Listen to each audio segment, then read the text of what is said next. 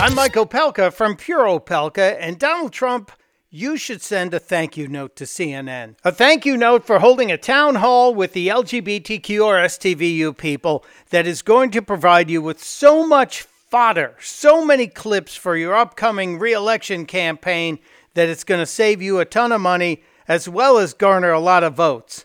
Listen to one clip. And next, Secretary Castro, I want to bring in Shay Diamond, a singer-songwriter from Los Angeles. She currently supports Mayor Pete Buttigieg. Shay, what's your question? It's Shea Diamond. Shea Diamond. Put that on the record. Okay.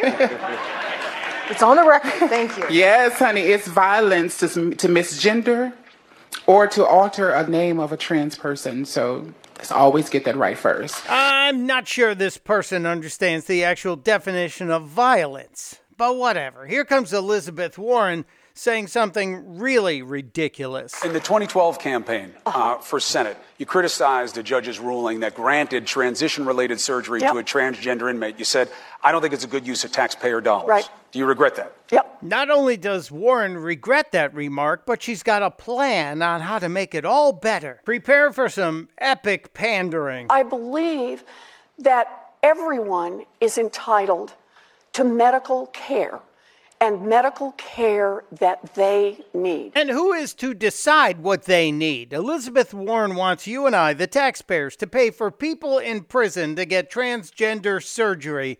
This is madness. Donald Trump better start writing those thank you notes now. Testudo, my friends.